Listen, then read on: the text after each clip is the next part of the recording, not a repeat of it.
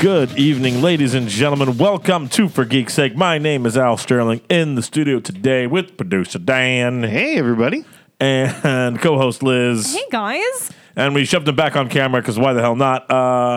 Technical director Eli's here. Finger guns at all of you, beautiful people.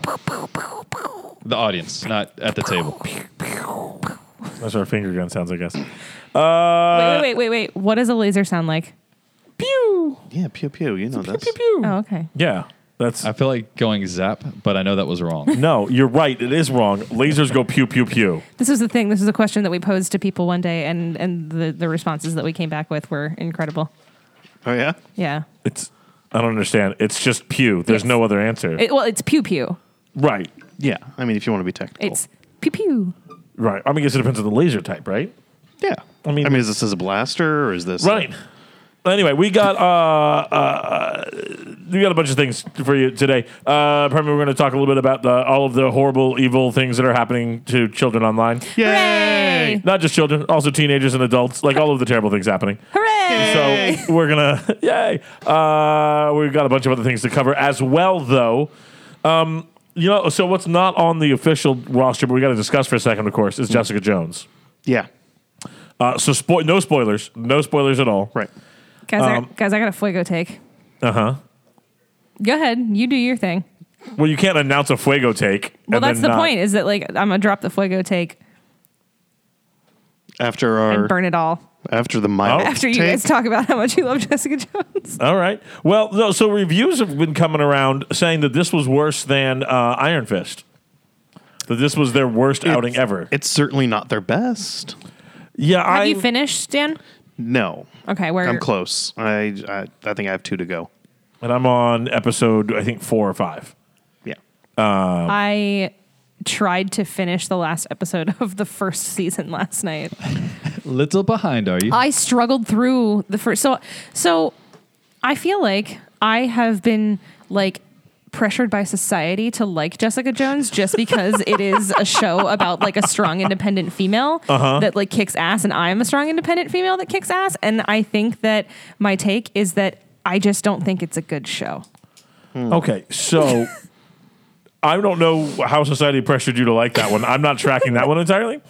But for It's a very internal feminine thing, I guess. okay, no, that's fine. I want to be clear that you're wrong, and that your opinion is wrong when it comes to Jessica Jones season 1. Because that's how this works. I mean, I just want to. That's what I'm here to do. So I will explain my fuego take. And then Al will mansplain. Yes, I will mansplain. It's not mansplaining. It's just explaining It's facts. Alsplaining. Yeah. Yes, it's a very special kind of like asshole version. I mean, even more Anyway, go ahead and You tell know, me. the boy's self-aware. Yeah. So we got to give him credit for that. So, I personally like my entertainment to be entertaining. In the sense that sounded real bitchy, and I know it, and I'm sorry. In the sense that Jessica Jones is very dark, and it brings up a lot of very dark, very like realistic. Unlike the things. Red Wedding. No. There's a huge difference between. I get what she's saying. Nobody ever slit my entire family's throat at my cousin's wedding. That's true. But I have been in situations with men before that are not great. I have been at a cousin's wedding that I wanted to slit my throat. I don't know if that's the same thing or not. I feel like So that's my take on it. Okay. I think that Well, and Jessica Jones is just too dark for me to really thoroughly enjoy it. Like, I feel icky when I watch the show. Like, I feel Sure. not good on the inside. I mean, and I'm tracking. I think that, and this was the thing that I think when we're talking about it from a more from a macro level, I think especially in comparing season 1 to season 2. What I loved about season 1 and what I loved about Jessica Jones was it had this dark, gritty noir feel to it that I think is lacking in season 2. There's a little bit of that. I think you are pre-turn. The Netflix shows tend to have that. Am I still in the Netflix, turn. the Marvel Netflix slump? I don't know that it's necessarily a slump in this season as it is just a meh. So here's my question: the difference between without giving away any spoilers, the difference between season 1 and season 2. I think my problem is that I just don't enjoy watching a show where the protagonist is just getting shit on over and over and over and over again, and things continuously get worse and worse and worse and worse for them. Right. Is it like that in season 2? Well, I think the part of the issue is that It's a very different flavor in season 2. it is. But there's part of the thing with Jessica Jones is she also shits on herself. Like she constantly sabotages herself. Yes. Okay, can we just put out a spoilers for season 1 which real is quick? also very real, and I don't need to watch that. Right. Well, I don't want to Can we spoil spoil season 1? No, let's not do any spoilers here because I think Jessica Jones. It's been 2 years, and we did an episode on it. All right, season 1 spoiled. Well, Season 1 has a very specific antagonist that is, the Purple Man, this guy that's been screwing with her for years now. right. Mm-hmm. Season 2 does not have that built-in Oh yeah. function. Okay. So Okay. now It's a little more nebulous. now it starts off with her being much more in her head about trying to dissect what's happened to her and how does she move on from here. Oh God, that sounds worse. That sounds like the last 4 years of my life. Yeah, kind of. So I don't want to do this again. Well, and that's fine. And I do, and I know that. In all sincerity, Jessica Jones season 1. I mean, when we broke down season 1, we brought in women, some women from the UCF Victim Services Department. Oh yeah, Like, I mean it was trigger warning after trigger warning It after is, trigger warning. yeah, it's just a 13 episode trigger warning. Yeah. So I absolutely get it if that's not everybody's cup of tea. I loved David Tennant as Kilgrave. Mm-hmm. I loved the heavy noir feel. And I loved Kristen Ritter. I loved Kristen Ritter as Jessica Jones. I thought she brought a lot to the character. Here, season 2 does not grip me in the same way that season 1 did. I think it's better than Iron Fist. Yeah, it's clearly better than Iron Fist. I think it's better than Defenders. You're dealing with a situation now where it's more of she has this gap in her memory where she doesn't remember how the powers were attained and all that. Like we established in season 1 that there is an accident, and then when she recovers from the accident, now all of a sudden she has powers. We dig more into figuring out what happened during that time lapse here. This is much more, even though it doesn't have quite the noir feel, it's much more detective story. And there are a lot of times where I caught myself going, ooh, they're showing her using her detective powers. Yes. Not just her superpowers. Yeah. Something Yes. that's lacked from really everything Batman that we've received over the last 25 years. No, and that part I absolutely agree. And that part I'm still enjoying. But I'm only in episode 4. So I don't know if we'll do a full breakdown. We got so many other things coming, so many other movies dropping, so much other topics together. So I don't know if we'll get to do a full breakdown. What we need is to launch some new channels and do some new content. But that's, we'll have to keep an eye on the Patreon and see what happens next there. Okay, moving on. So and actually this week in Geek, first up, Mark Hamill has gotten his star on the Hollywood Walk of Fame. Hooray. Huzzah! Congratulations, Mark. Got out there. Look at the sweet boots that he's wearing in this image that you found, Dan. Right? Mark Hamill's Good got some styling. style, or he's got good stylists. Whatever. I love the sport coat T-shirt look. I can't pull it off. No. No? No. Add that to the list. Oh. Yeah, it's just Also can't afford a sport coat on podcast salary. It's Also true. Also very accurate. But yeah, man, he got his star, and people in Hollywood and just, the crowds mobbed him, and everybody freaked out. He also mentioned in an interview recently that he was feeling really, really guilty about bitching about Luke on The Last Jedi. Yeah, he And, backpedaled real hard from that. Which Yeah. you know what? I kind of lost respect for him for backpedaling because feel how you feel, man. Well, But also maybe like don't come for George Lucas that hard. no, you can go for George Lucas all you want. It was Ryan Johnson he was going for. Fair. And even still, I mean, I get it. I mean, one way or the other. At the Hollywood Walk of Fame, it's kind of one of these things where it's like the Valentine's Days of honors. Like it's a completely made up Hallmark BS. Welcome to the thing. Hollywood Walk of Fame where the points are made up and And you nothing pay, else matters. You pay for the star. Do have you to- really? Yeah, you have to buy the damn thing. oh. You have to pay like $20,000 for that thing. What? Well, Yes. There's a board. There's an approval board. You have to submit like an essay saying why you're worthy, or somebody has to sponsor you. So it's not someone actually awarding it to him. It's him going, give me a star. basically. Well, that puts a whole different spin on Because this. Adam West tried to get on for like 30 years and couldn't get on Aw. until this guy basically jumped on board and started a GoFundMe and got him on the Walk of Fame. Like it's a whole R.I.P.. big thing. Yeah. The Walk of Fame is Screw this thing. Move on to the next Right? story. This is now a very sad story. You just The only reason I didn't bring it up- corporatize the Walk of Fame. Like, well, the only reason I didn't bring up the Slack is so I could bring it up on the show. Yeah, if I'd have seen that, we wouldn't have. Damn you. Speaking of things that you're forcing us to go over, why don't you talk about this one? Okay, so Al's favorite franchise, I think, in all of comic books is Teen Titans Go. Right? That's your favorite? Yeah, no, it was amazing. They took all of the really intelligent, character-driven work from the original Teen Titans animated series and just shat all over it. And kind of put it in a SpongeBob Powerpuff Girls format. I think my Right? favorite thing in the entire world is how passionate that you get about cartoons, and I don't mean that sarcastically. Well- It's something very endearing about it. One of my favorites. One of my I still favorite can't decide if you're being episodes. sarcastic. No one ever takes me seriously. It's fine. One of my favorite episodes of any show is on Teen Titans Go, the hamburger versus burrito fiasco. It's Beast Boy versus Cyborg. Yeah? Yeah, That actually It's sounds like a debate the two of you would have, but it It's would a be full tacos episode of them just versus having the burgers. argument that ends up in a giant battle of hamburger It's- monster versus burrito monster. Well, they're getting their own movie called the Teen Titans Go to Hang on, Movies. hang on. Yeah, yeah. Uh-oh. Hang on. Uh-oh. Fuego take coming up. Burritos are hamburgers. We're not going to start this. Burrito. No. Like the show. No, you started it. No, no, no. Did you just say burritos or hamburgers? Yeah, Yeah, that was what he said. His favorite episode was this whole thing about them having a fight over a burrito, which was better, a burrito or a hamburger. If that's your favorite episode, you've got to have a take. I mean, No, burritos are not hamburgers. No. Burritos or hamburgers. Oh. Which are better? Oh, okay. Burritos, Burritos. Burritos. then hamburger. You can't just disagree with the sake of disagreeing with me. I mean- that is why I waited and made you go first, because I knew you would disagree with me just to disagree with me. we all know burgers are the correct answer. No, burritos are the correct Burritos answer. are the correct answer. Oh, you're wrong. But guys, You can't put a burger in your pocket, bro.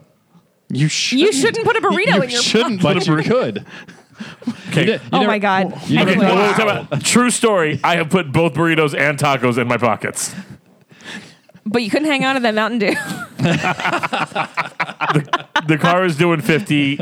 It was It was doing 30. You were lucky. no. That It was still could have really hurt you. no. It was doing between 50 to 55 miles an hour. That's what the paramedics said. Every 5 years it gets higher. Anyway, The car was going 100 miles an hour. All right. Teen Titans are going to the movies, and that's what they're actually calling the movie. Teen Yeah. Titans go to the movies. But great news. They have cast Superman as Nick Cage. He finally triumphantly gets Yes. his Nick Cage revival. This is very exciting for Nick Cage fans, which I think are probably only me and Dan. Oh no, I'm absolutely not a Nick Cage Oh, fan. I'm hate Nick Cage. I actually like him. I'm very excited about this, but I think I'm ironically a Nick Cage fan. Oof. Yeah. There because I'm a millennial and a hipster. There was a Yeah. Halloween where a group of friends and I all dressed up as various different Nicolas Cage characters. Tell me you were Weatherman.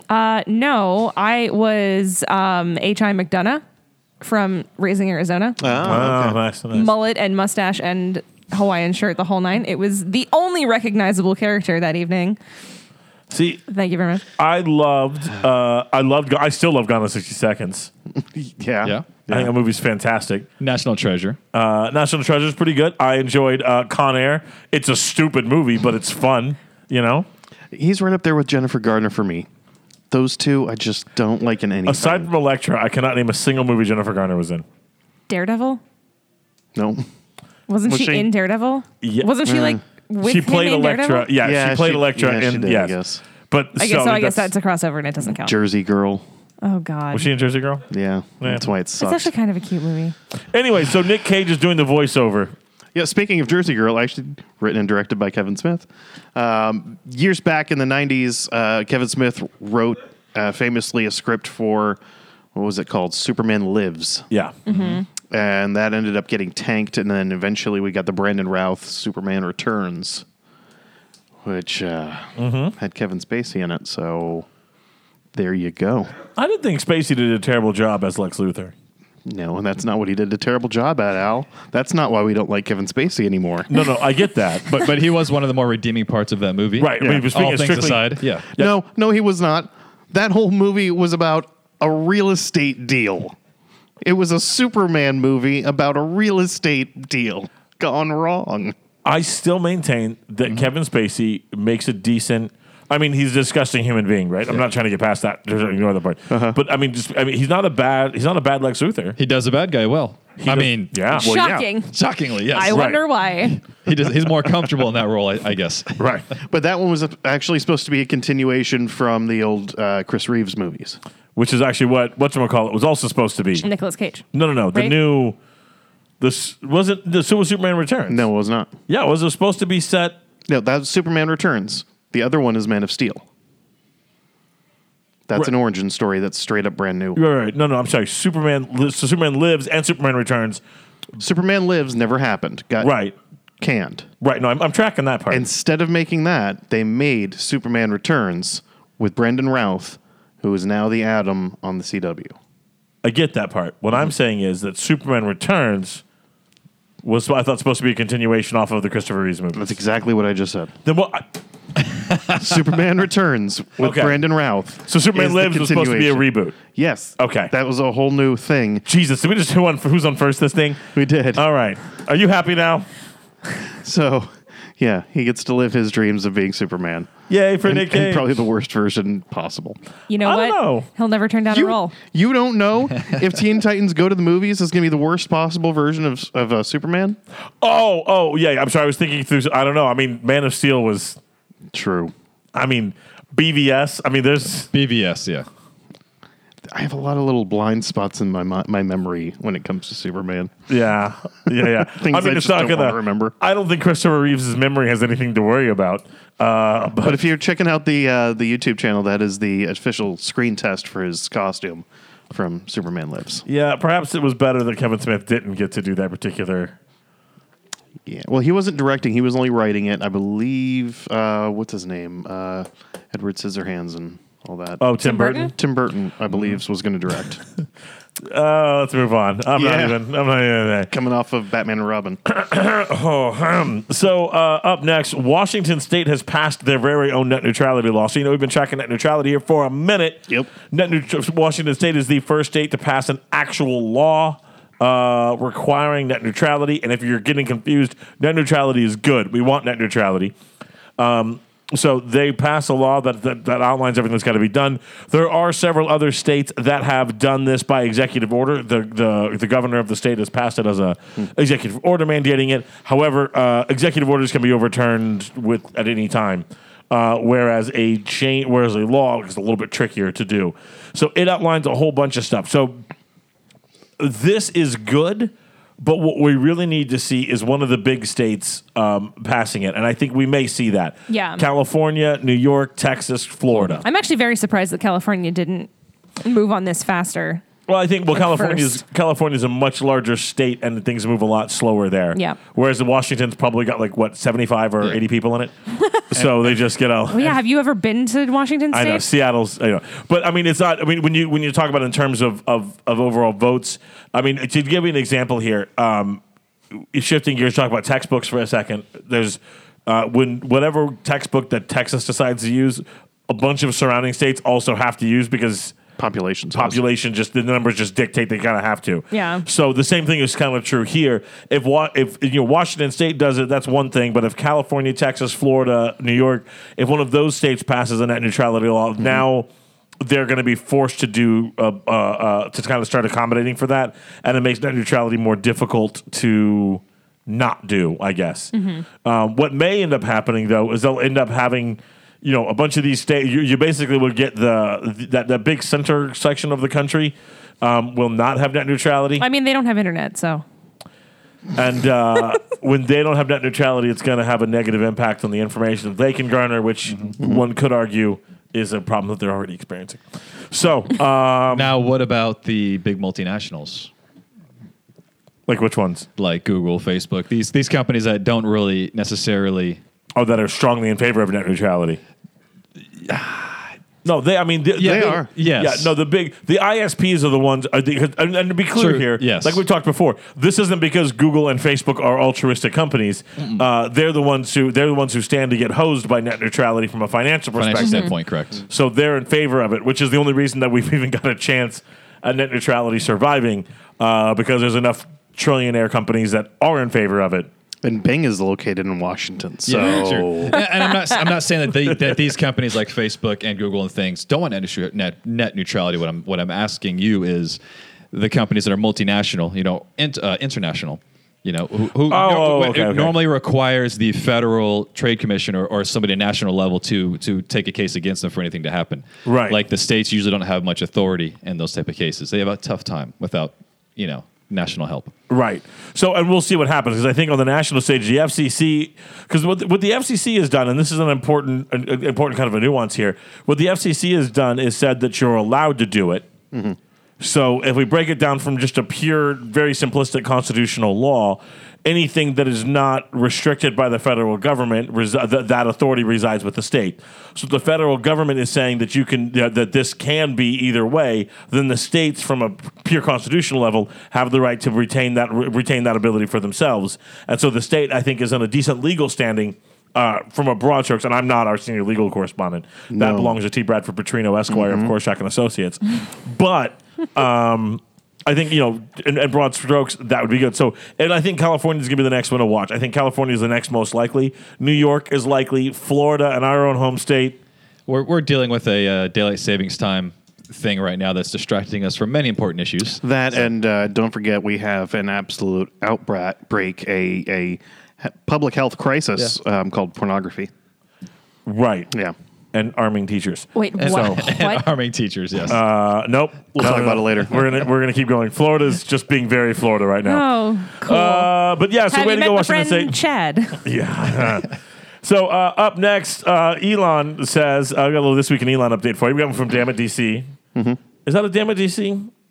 You're Superman, Nick Cage? I think so. Yeah. I think Teen Titans Go to the Movies is a Damn It DC just on its face. Yeah. So bouncing over, we got some This Week in Elon here. So speaking at South by Southwest, Elon just kind of, happens to mention that he thinks we're going to be ready for short trips back and forth to Mars by the first half of 2019. So he's so moved it up excited. 6 months. Right. I'm so excited. I can't wait to see Mars with my boo. You and, Well, he also mentioned that E-Dog? he also mentioned that very quickly, as soon as this happens, there will be a whole new economy starting up there, because we're going to need Starbucks. Get it? Starbucks. Yeah. Because it's in space. Yeah, you save that shit for your mom. Okay. So back and forth to Mars. He says first half of 2019. He acknowledges that occasionally his timelines are a little ambitious, a little optimistic, one might say. But yeah, whatever. We're good. But he's got a car floating out there Waiting right for him. now. Hey, we got knocked out of the Hyperloop, right? Yeah. Like that ain't happening. Yeah. Florida was was out of the running for the Hyperloop. It's okay. So He can give me everything I want, and I get it. I'm actually okay with holding off on the Hyperloop. Let's let some other state do it first. And once they've Why? Nothing that Florida's ever done has ever gone wrong. I mean, Florida is one of the worst places to do the Hyperloop, don't you think? I mean, we're already having issues with our beautiful underground river systems as Right. it is. So let's Yeah, not just go burying whole transportation systems. Well, the Hyperloop wasn't going to be buried. Oh, that was the Bohr. That was the Bohr company. Yeah, Hyperloop the was Bohr. that. Yeah, and they're doing that in California, where we're not Shame on me. directly. I'm getting achievable. all of his brilliant ideas and companies mixed Yeah, up. it makes, It's hard. It makes up. Well, what's interesting too is he also mentioned that Tesla and SpaceX are alive by the skin of their teeth. Like there's a whole bunch of stuff. Like there is a little bit of what Elon does that's a kind of a house of cards. Oh, yeah. For a long time, he was cash poor. Right. Like, he sold PayPal, I believe it was, and immediately bought SpaceX and Hyperloop and all these other companies, and was just broke, cash poor for like the first year. Right. So buy some flamethrowers, support Elon. Yeah. Right. He sold Come on, out. guys. He sold did sell out. it. He So sold out. Make more. But Supply yeah, and demand. So that's what's going on there. So he says we're going to get back to March 2019. You think it's doable? I think if this guy says it's doable, it's doable. Well, I think with the Falcon Heavy, you've got a rocket that can absolutely. I think one of the main pieces. I think it was something that that Stan Cutler brought up when he was on not too long ago. That really what is going to take it before we are able to go a whole lot farther outside of space is we've got to set up a secondary launch platform. Well, how would it not be doable? I mean, what would your thought process be in it not be like length of time it takes to get there and actually transporting humans there, or like what? No, actually, I think the problem here is that in order to be able to do it, you've got to get a lot of stuff there. You know what I mean? Like Yeah. you can't. I mean, you just so much stuff has got to go with you to be able to. It's not like survive. Survivor. Right. So there's Build you a camp. and the problem. We don't know. That's true. I mean, they found more. I mean, there is technically more on Send the Mars. primitive technology guy. Like he just needs a stick. I think, you know what? We just stumbled on the real question. When's the first reality show on Mars? Oh, not long. 2020. not- Given Elon's Here's the thing. time frame. Naked and afraid in space. Well, the thing about this is, and this is actually another story, a main topic that we'll be covering in a little bit. Yeah. We're now entering into a real space race with billionaires. Yeah. Which is going to have some really interesting. I think it's going to play out some really interesting ways. And I don't want to go too far down what will be our own topic, but I will say that I think getting back to just the what's it going to take piece, because of how much it's got to get there, you know, we've got, and because it all kind of has to go not at the same time, but within a decent amount of time with each other.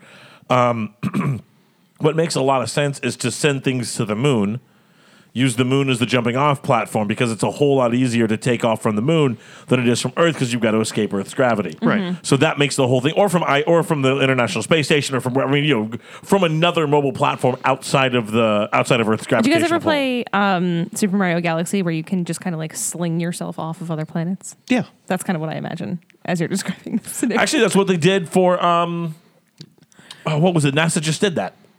They do it all the time. All the time, yeah. Yeah. Angry Bird Space actually does that too. There we go. Angry Bird Space was awesome. It was a big part of The Martian, too. Oh yeah. Also, some Apollo of the Star 13. Trek time travel things, but that's a whole. I think Apollo 13 is kind of where they got that maneuver. Makes sense. So I think with going to Mars, the biggest issue is money, right? If Elon can keep financing it, which I think we don't know the numbers, but he's sending a lot of stuff into space, and he's getting closer to he's getting those contracts, government contracts, private contracts. So he could be the one to keep. If he can keep it funded, I think he can achieve it. Well, and there's so much investment dollars that are going into it. I mean, one of the byproducts of, so I mean, say what you want about our economy at this particular moment. There are the people at the top are definitely making money. There's no argument. I mean, you could say whatever else you want. The people at the top are making money, and they're investing that money in order to make more money, because that's what what they do. And that's not a value judgment. That's just kind of what you do. If you have money, you try to make more money. So these folks are dumping a lot of cash into anything space related. And every single time the Falcon Heavy or one of these Falcon rockets takes off and manages to drop another satellite up in orbit, Yeah. that's, I mean, tens of millions of dollars that's made off of a reusable rocket, which means that your costs are dropping significantly. Relatively Yes. speaking. Yeah. Relatively, yeah. Yeah. I mean, compared to what would have happened if you had to attach that to, a traditional, traditional NASA space shuttle. For sure. Even, 10, 15 years ago, or however long ago. Actually, it's been that long. It's been longer than that now, hasn't it? But there's there's huge payoffs down the road for the one that is successful at it. Right. It's a large upfront investment, but there's a lot of technologies and things that are going to come from actually achieving this space flight or the mission to Mars, especially. I really think where the money is going to be made, it's going to be in asteroids. Yeah. Just legitimately, like that's not me joking. Not the video game. But asteroid mining, I think, is going to be where you're going to find all of the money. Will Elias be an asteroid miner when he grows up? What a neat career path to send your kids on. Yeah, go be an asteroid miner. Don't let them. It's all of the joy of oil drilling, oil drilling, but you'll die instantly if anything goes wrong. Triple the dangers. So you start training them. You start training your children now, folks. That way, when they're grown up, they are the only qualified asteroid miners. Yeah. Either that, or alternatively, Yeah. roller derby. Sorry. Moving on.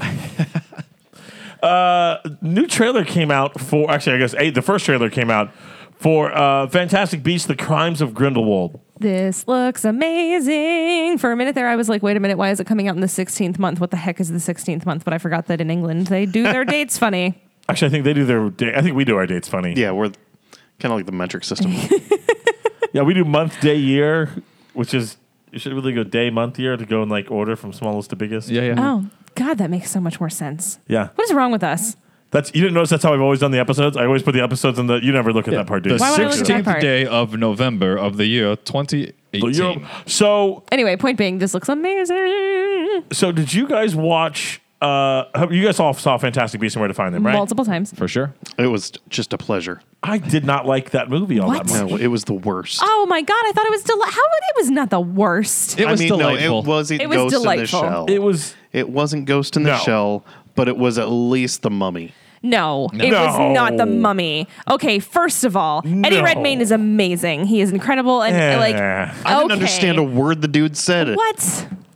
He's wonderful. It's He's part incredible. of the charm, Dan. and I Then give me subtitles. oh. For crying I out think loud. I think that this was a spin-off of such a huge franchise done well because it like we know that this is in the Harry Potter universe. You know what I Sure. mean? This is in the wizarding world, but it was its own story, and I think it was an original and a unique story, and I think it played off of the Harry Potter franchise well enough, but also wasn't like, hey, remember this? Hey, look at this super successful thing. Like I don't know. I think that this here's was my very thing with well Eddie done. Redmayne because I've enjoyed him in things. Eddie and I- Redmayne, by the way, who plays Newt Scamander, the lead character for Fantastic Beasts and Where to Find Them. Go Thanks, ahead. Al. Yeah. I've enjoyed him in things, and I have not enjoyed him at all in things. And he just has to choose one. Every character with him either has to have a very thick accent or a speech impediment. And this one had both. He doesn't have a speech impediment in this movie. He just, He does mumble a bit. I mean, because he's shy and he's awkward Pick one. and he's adorable. So I wasn't nearly so harsh as Dan was on it. I just felt like, I mean, the overall story was okay. I think for me, it's just you could have done a whole lot more. I think there were some issues with the pacing. I think there were some issues with The story. there's some issue with some of the beats in the story. Like there was. I mean, it was nothing major. It was not a bad movie by any means. I think it was a little better than average. It benefited and suffered because it was attached to the Wizarding World, the Harry Potter stuff. I benefited because there was a lot there that hit the nostalgic notes, which made me like it a bit more. And then there were some other beats to it where I'm like, yeah, but I've seen similar things done so much better. Ezra Miller was terrible in that, too. Who did Ezra Miller play? The kid, the twist at the end. Oh, leaving that point aside. So here comes the Crimes of Grindelwald, and let me tell you what. Let me tell you what this one actually has my attention, because I think that in regards to Eddie Redmayne, the problem was that Eddie Redmayne needs a lot more to work off of, and he had a host of smaller supporting characters. And he was trying to carry a little too much of it than I think he could as that character. I think it's the exact opposite with him. I think he plays really great intellectual, introspective characters that it's all him and close-ups on his face and him talking, and he gets lost in the crowd, I think. Well, I don't know. Him playing off of Jude Law as the Albus Dumbledore.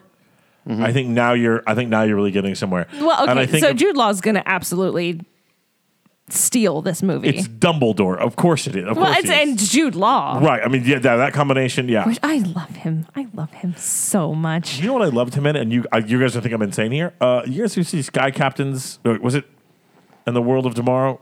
Oh, what was the name of the movie? I think I think you put it together there. I think yeah. Yeah. I loved that movie, and I think I was one of like 3 people who enjoyed. Like it's actually I get together with those 3 people and the 2 other Hootie and the Blowfish fans, and the 6 of us all fit comfortably in a booth. do you That's guys- the movie where they were like, hey, what if we did like Avatar, but they weren't blue cats? It's the one where they're flying around in planes, like a. Yeah, but it's all CGI. It's all motion capture. Well, I was just. But they heavily look just filtered. like themselves, which made no sense to me. Yeah, it was supposed to be giving a look on filter. Anyway, but I think what this one does too, what this one does interesting is it's about to start hitting what I think is a hell of a lot more of an interesting storyline than what we were first seeing. The interesting piece here is telling some of the backstories. This, to getting into like the lead up here. I've said before, if you wanted to go tell me another Harry Potter story and you were going to go backwards and not forwards, I want to see the first group of Order of the Phoenix. Yeah. I want to see Yes. the first Order of the Phoenix. I would die for an Order of the Phoenix origin story. And I think this may start. Like tap into that a little bit. I think this will start telling the timeline between the two. I think if this is Star Wars, I think we got 7 through 9, although there was 8 movies or whatever. We got 7 through 9. This is 1, 2, 3, and then I think you could do Order of the Phoenix as a 4, 5, 6. Yeah. And I know So- Harry Potter had 8 books, but that's 8 movies, but that's not the point. Right. So That's I not think what I was thinking. I think that Jude Law and how charismatic he is and what a great actor he is. I think we're going to get an incredible Dumbledore out of him. And I mean, I like Dumbledore is such an incredible character in the books, and I feel like the actor's name escapes me. The one that replaced the original Dumbledore who passed away. After the second movie? He only did 1 and 2, yes, and then he died, and then It they was brought Sir Ian something, right? I'm that looking it replaced up. him. Magneto, right? Yeah. No, Yes. it was not. No, Wow. no, No, but you're better than that. I thought Come he was on. in Harry Potter too. no, he was not. Richard Harris, and then replaced by Michael Gambon. So Michael Gambon's portrayal of Dumbledore was horrific, and it was What? wrong. Horrific and wrong. The first cast was Dumbledore. Richard Harris was amazing, yes. Dumbledore was a calm and quiet and calculated man, and he had a plan, and he was calming, and he was soothing, and but also strong and dependable. And okay, so the biggest joke on the internet about Harry Potter and the difference between the movies and the books today is there is a line in the 4th book in Harry Potter and the Goblet of Fire. So Harry obviously does, like, he's not old enough to enter into the games, but somebody puts his name into the Goblet of Fire and he gets chosen. Right. Spoiler alert, we find out later it's Voldemort. And so in the book, the line in the book is, Harry, did you put your name into the Goblet of Fire? He asked calmly. And in the movie, it's, Harry, did you put your name in the Goblet of Fire? And he like slams him up against the wall. And it's wrong. Everything about his portrayal of that character was wrong. And so I think that we're going to get some justice of Dumbledore. I want to see like quirky, like kind of like snarky, cute young Dumbledore. And I'm excited about that. Not like, I'm angry at everything for no reason, Dumbledore. Like it was crap. It sucked. I think I did. I don't think Michael Gambon did nearly as good a job as Richard Harris. Richard Harris was phenomenal. I feel like he didn't like. Did you read the books, dude? Did you read your script? Did you do any character study? He did. I think it's just. I think like with Dan. I think I'm with you, but I don't think I go quite as far as you. I think you both are a little angrier about things. Nobody goes quite as far as me. I don't know what that means. Can I give her my Jude Law take? Sure. He is the least memorable actor in all of Hollywood for me. Who? Jude Law? Yeah, exactly. Shit. No, I didn't. He mumbled. Exactly. That was beautiful. I have complete face blindness for him. I could What? watch him. Oh, I his could face watch is a beautiful. marathon. I could watch a marathon of 5 of his movies in a row, and the next day not be able to pick him out of a lineup. I swear to God. So the one that I am interested in here though is there you go, Dan Fogler, Jacob Kowalski.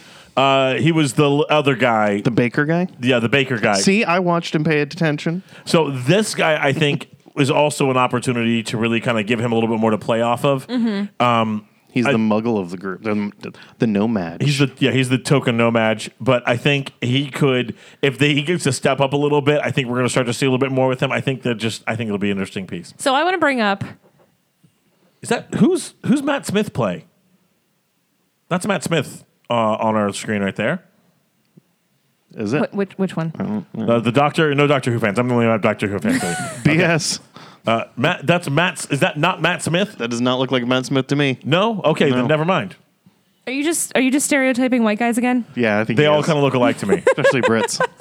Okay, I'm sorry. What were you saying? So this trailer dropped today, but the article that we looked at about the trailer dropping today was how there's a lack of Johnny Depp in the trailer. Good point. So how do you guys feel about that? Because I know that this is because I didn't mind the Johnny Depp reveal, and and everybody seems to be like just really not a big fan of it, and I don't. Well, here's the thing. Johnny Depp played this amazing character called Captain Jack Sparrow, and has been playing that character in every movie he's done. No, No. no. Jack Sparrow is actually, I would arguably, the only unique character that he plays and then what? I disagree with both of you somehow. This is amazing. I love it. Well, I just So I think that Captain Jack Sparrow was very its own character. It was very, because none of his other characters are like blah, blah, blah, puppet, blah, blah, which is Well, he that's kinda my Jack got- Sparrow impression. Everyone, you're welcome. He has been caught in that character for a few different movies, like his Willy Wonka was a little Captain Jack. I don't think his Willy Wonka was Captain Jack Sparrowish at all. I think his Willy Wonka was just weird. They're both drunk. No. Willy Wonka was- Willy Wonka had no swagger. Jack Sparrow had swagger. Willy Wonka was just super awkward and strange. Yeah, Johnny Depp. Weird. I think Johnny Depp plays a bunch of really weird characters. Yes. And I will agree with you that yes, I think that he is less about delivering a good performance and more about out-weirding his last performance, Right. Which is problematic. which is problematic because he's out-weirded himself a couple times now. I get it. If you want to sink the word savvy into every movie you do, great. That's fantastic. But there's I don't know. That part, him playing a menacing bad guy is, I think, going to be a bit of a challenge. Yeah. Especially since we have to remember this. He has to be Dumbledore's rival. Yes. Meaning he has to be as good as, for all intents and purposes, as good as Dumbledore. See, I think that they should have flipped it around, right? I think that it should have been Johnny Depp in the first movie, and then the big reveal should have been, just kidding, it's Colin Farrell. Who could actually portray a little bit of menace. Yes. But Grindelwald is supposed to be brilliant. They're supposed to be frenemies. There's so much going on here. Yeah. And I'm just not positive that Johnny Depp is going to give us that performance. So, Dan finds something very amusing right You now. just picked my other face blind guy. You know who Colin Farrell is? How's that possible? He's so beautiful. God, he's so beautiful. Okay. do you know why I finally got Colin Farrell in my head, though? You know what finally got that actor in my brain? What? Scrubs. Oh yeah. The brother. Yeah. When he shows up in Scrubs as the Irish guy. Oh, that's him. Yeah. Yeah. Okay. Yeah. And that was when I finally like. Ask oh, me okay. who he is in 10 minutes. Won't be able to tell you. That's okay. All right. Any other thoughts on this before we get into our main topic? No, you mean your rant? No, I have notes. It's not just a rant. But did you have any other thoughts before we get there? No. Okay, because you look like you had a lot of thoughts, and I didn't want to. No. Mother of God. Yeah. I have plenty of thoughts about Fantastic Beasts, just no good ones. So we'll get away from it. It's right. fine. Okay, so we're going to talk about what we'll just call digital boogeymen and the scare tactics and shit. So before I would like for you to define the term digital boogeyman. we're talking about all the things that you're supposed to be scared of online, particularly as it relates to kids. So we're talking about things like It's for the listeners, Dan. I know, but I created a visual aid. So the Elsa Gate thing that we covered here a little while ago, and I think these are not things that don't matter, but they're things that I think I wanted to spend a little bit of time kind of getting through. Video game violence, Elsa Gate, your screen time, those kinds of deals. So I need to, however, give two very, very quick preambles. First, what brought this on? President Trump, in the wake of the tragic shooting in Parkland, here in Florida, decided to convene a conversation at the White House involving leaders of the video game industry, some critics of the video game industry, positing that the issue with that one of the issues that's causing shooters, is causing this increase in violence, is video games. Video games cause violence. This is not the first time we've heard this. This is nothing terribly new. But and we've heard it in so many different forms. It's the music, it's the movies, it's the Dungeons and Dragons. Yeah. I remember Columbine was all Marilyn Manson's fault. Yep. Right. And so we get these things from time to time. Which, by the way, if you go watch that Marilyn Manson interview, it's one of the most incredible interviews It is. He's ever done on TV. He was great. So that conversation, which by the way came to absolutely nothing, is the short version. You can look it up and read about the art. The media wasn't allowed in there, but the basic takeaway was that this was a confusing waste of time, is what I heard. I mean, I'm politely heard from both the video game industry folks that were there, as well as the those critics of video games. We'll put it like that. Yeah. Which, thank God that was a short, not drawn out conversation. Right. Because we don't need to have it again. So Everyone. we're gonna. Well, we are, and so that's going to bring to the reason that I'm talking about this, and that normally I would bring a guest on to talk about this, but we're in one of those areas that I'm actually decently qualified to actually share some thoughts with you guys. So let's take a quick preamble. Why does Al talk about this? Not just because it's my show, Because Al was an educator. but yeah, master's degree in educational leadership, about 15 years worth of working with young people, ranging from 6 till about 6 months old to about 25 years old. And I don't know, I did the math at one point and came up with a couple thousand kids. I think it was in 3,000 or 4,000 children that I've been responsible for one way, shape, or form. So when Central Florida goes to That's shit, terrifying. yeah, when Central Florida goes to shit, that is actually partly my fault. Damn it. My very first class that I ever taught was a Sunday school class. I was 15 years old, and they were second graders, and those second graders are now actually older than you. Wow. So, or right about. Yeah. Okay, first of all, you don't have to say actually because I'm not that old. I don't know, maybe right about your age. So it's been going on for a long time is what I'm saying here. So, and then obviously I've spent a little bit of time in geek. So also a parent of 2 young children myself, because despite the years and years of education and the master's in education, none of that matters unless you have your own children, because somehow having 2 of them is more important than the literally thousands of children that I've been responsible for. So whatever. So I got 5 points. I'm going to run through them pretty quick. If you have thoughts, questions, concerns, I want to encourage you guys to submit questions. If you think I'm way wrong, post it in the comments. We'll absolutely address those and all that stuff, either on air or on the Facebook page, or wherever you'd like to go. So let's hit our 5 main topics. First, violence in video games. First, I want to be clear here. Violence in video games, yeah, that's a problem. You should absolutely, as a parent, be aware. I got a 4-year-old and a 2-year-old. I would not allow either one of them to play Call of Duty. Or any other game where brains get scattered across the screen. Yeah. We're not playing Left 4 Dead. We're not playing any of those types of games. I have a 9-year-old, and the only thing that he has ever been allowed to do is the training course on Call of Duty, where you shoot at a watermelon. And I thought you were about to tell me no Russian. no, God, no.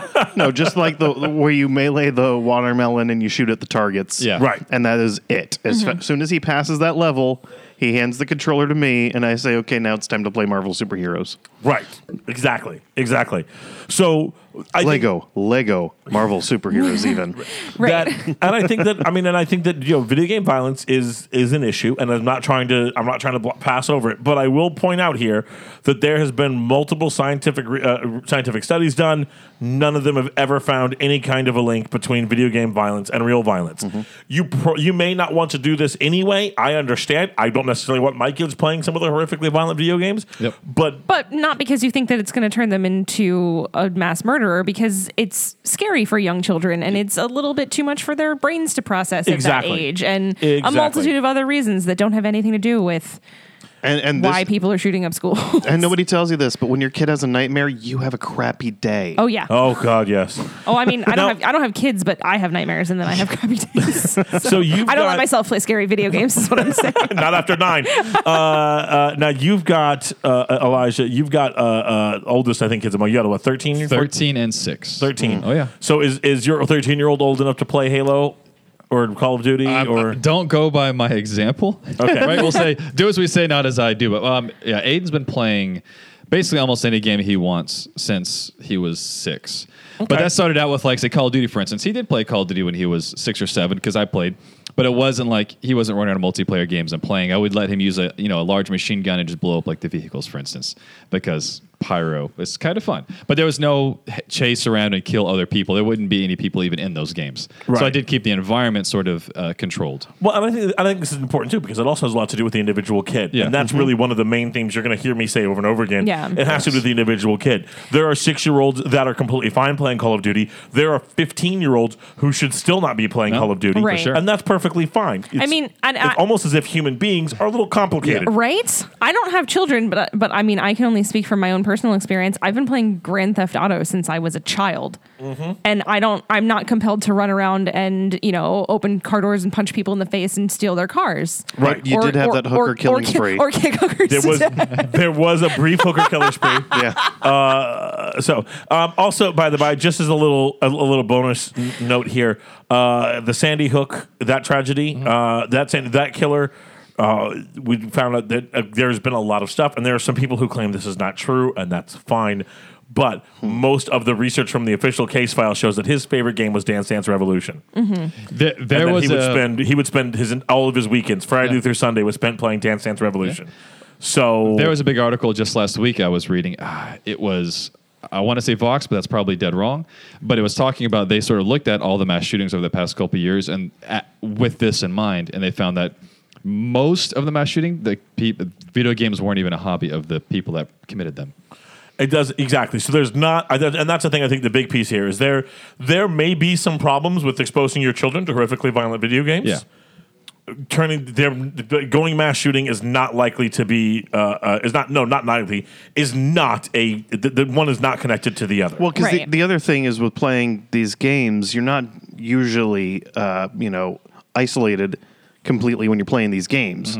You usually are playing with friends that you've met either in real life or online. Right. You're building a sense of community. Right. And that's going to prevent you from doing real violence. If you're playing with the right people, if Right. you're playing with friends, I there's will plenty of count. horrible Yeah, things like said I out will, there. I will, multiplayer is I a will, whole other. I will counter argue that, and I will say that if you're entering into a group environment in a multiplayer online game with strangers, I do think that video games have a culture problem. Yes, in a absolutely. sense that everyone, you get these young teenagers that maybe are finding the freedom of being unfiltered and kind of get carried away Big time. with that kind of behavior. So To jump off of that, while I did say like Aiden's been able to play almost any game since he was 6 years old, he's still not allowed to play with random people. yeah. Yeah. Like he has to, Why? and he does it. He Because has to people are mute every terrible. player in every lobby Yeah. unless they're just their friends that he knows from school. Right. And that's and 100%.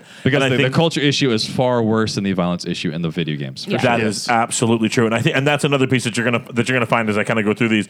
A lot of times it's not the problem is not what you think it is. Oh, and what a funny thing that it's not actually the video game that's the problem, but it's human beings again that Right. are the problem. That's true, and I do, and it I think is. we have a central theme here, guys. That's true, and I cannot tell you how many. I mean, like I have learned new names that I have been called by young children. Right? Like they're just You're going to do what to my mother? some of the most horrific, toxic shit I've ever heard a human being say was playing Halo multiplayer. It's just Yeah. Yeah, and I also would point out here, as far as any of the video game piece, is the ESRB, which we talked about last week, and I'm not going to rehash this. Yeah. But the ESRB is a fantastic rating system. If you follow it. pick it up and read through it, it's not. Don't just look at the letter grade that it gives it, but look at why. And again, that's what I was saying was going with that. And when people are creating a group online where, let's say, the four of us meet up on Call of Duty to go play other people, we as a group would be bonding, not just random strangers that are yelling racist and sexist things. Right. And that is absolutely right. I mean, I cannot tell you how many hours I spent actually with some of you guys actually sitting there playing games. I mean, we used to bring over and hook up our computers all together, or through Xbox or through whatever, playing these games and running through and doing that stuff together, especially against a common enemy. For It's you just younger wonderful. listeners, those are called LAN parties. You Yeah, I connect didn't- cables between your computers. Oh my God, LAN and you can play with parties. each other. I remember playing actually COD on 360 with you, with Eli, and he had this technique where he would only use the knife. In the hardcore battles, like you only die once, and then you're done. He would consistently, He would win every damn time, He's really, really good. sneaking up and just gotcha. But then he, went through all those Publixes and killed people. So Right, that was a direct correlation. He actually said, "Well, now that I've got how to knife people to death, I'm going to go to Publix." Yeah. And we really, in hindsight, shouldn't have let him be the one who went and got the subs. Yeah, that was we bad- really that should was have a had bad choice somebody- on our point. It's your fault. That's just, I have to own a piece of that. Second boogeyman. Let's talk about Elsa Gate for a minute here. So Elsa Gate came through, and I was absolutely. We brought it up. We thought it was important. It's Yeah. a problem. It's a big problem. However, So my oldest has YouTube for kids, and I left it on his machine, and I just started watching very carefully, partly because he really enjoys it, and partly because I wanted to start keeping an eye for myself. So I've been keeping a very sharp eye on what he watches and kind of keep an eye on what goes on and the suggestions it makes, because this kid is all over the place on this thing. He gets his ADHD from his father, apparently. So he's watching Minecrafting videos and unboxings, and then he's watching episodes of TV shows that are downloaded through there. He's gotten real big into 1990s cartoons. I wonder how. First of all, he's watching. I'm sorry, he's watching Kirby. Right back at you. He's watching the old Remember the 90s Super Mario cartoon? Oh, heck yeah. The Link cartoon, which I'd forgotten all about. Logan's gone through all those, yeah. That's awesome. Yeah, so he's all over the map. Have not seen a single thing on there that is anywhere close to it. And there's a couple...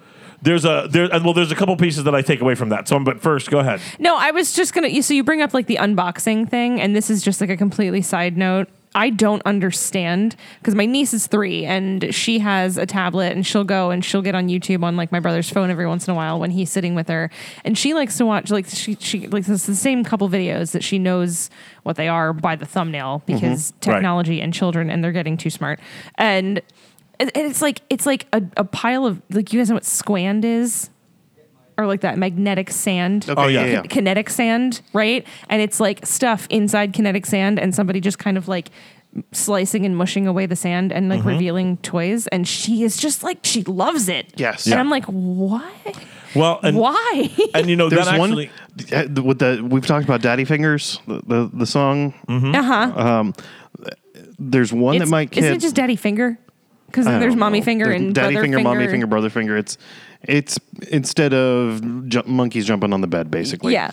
Okay, so there's these ones where they take a comic book superhero, like action figure, and they'll cover the head with Play-Doh or the kinetic sand or something like that.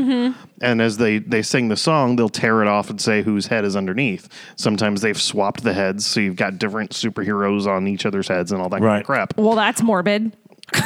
The kid loves it. And there's one that's done by a gentleman. I'm not sure which country he's from. I'm guessing Japan. But because of this video, my son pronounces Captain America, Captain America! Wow. Every time. The younger one. About 600 times a day. Wow. Because the only words that he knows at this point are superhero names. That's incredible. That's good. Well, and mommy and daddy and stuff. Well, so here's the thing. So I think the Elsa Gate piece, that is, I think it is important to remember that while the Elsa Gate stuff, and you can go back and watch the episode if you have no idea what we're talking about. It was a previous episode. Yeah. But while that is terrible and is absolutely something to be watching, it is important to remember that still makes up a very small percentage of the overall videos you're going to find on YouTube Kids. And I think that the problem that you're going to run into is if your kid gets caught in that web, there's a good chance that it's not going to go away. It's going to keep suggesting more and more of those videos, right? Because the way problem. it goes, yeah, right. That's the problem with YouTube. So but if you're keeping a sharp eye, I mean, I haven't taken YouTube Kids off of the iPad, and I'm going to continue to keep a sharp eye, but I don't think we have to. I want to make sure that we're just kind of keeping an even idea on what's going on. On that same line, though, come back to what you were talking about here. What is a lot more dangerous, actually, in YouTube Kids, is these things like these unboxings and these targeted ads. Because what happens here, for those folks who are trying to make it big on YouTube in the children's section, is that they start doing these unboxings, and then eventually they get picked up by toy companies. And they get paid to do specific toys. And what they have found is that there is a very, very effective way to advertise directly to children. And what I am finding in my own home is that my child has come back and said, all of a sudden he gets incredibly interested in a specific toy, and he doesn't watch commercials. Like there's nothing in our house that really involves commercials. Yeah. And so I'm trying to figure out where the Hatchimals was the big one that he got. He was desperate for a Hatchimal, and it wasn't until I realized it's from the YouTube pieces and these pieces there. So there is a lot of the target advertising stuff that I think is worth keeping an eye on, and I think where you could very well. I think both of my kids could watch YouTube for Kids for their entire childhood and never come across an Elsa Gate video. There is zero chance they're not going to get targeted ads. So it's worth keeping an eye on. But, using an unboxing ad as a targeted ad, I don't think, or an unboxing video, I think that's actually a more honest ad than what we had when we were kids. Oh, yeah. When we were kids and we were watching He-Man and they would advertise the Castle of Grayskull, they made it look like the most magical, amazing thing that could ever come out of a cardboard box. I think that's why our generation is so bitter and we don't trust anything is because of the over-exaggerated toys, But, and like that little fine print at the end, like, car does not actually fly by itself. Right. Yeah. But you see these You unboxing bastards. videos, and here's the toy. We take it out of the box and show you exactly how crappy it actually is. It doesn't actually fly. Light doesn't come out of it. It doesn't do anything crazy. It's a toy, you know, and it's at least honest in that way. That's true. But it's just something to keep an eye on. The next Like piece. how moon shoes won't actually send you to the moon. Right. Yeah. You don't even bounce that Disappointment. much in them.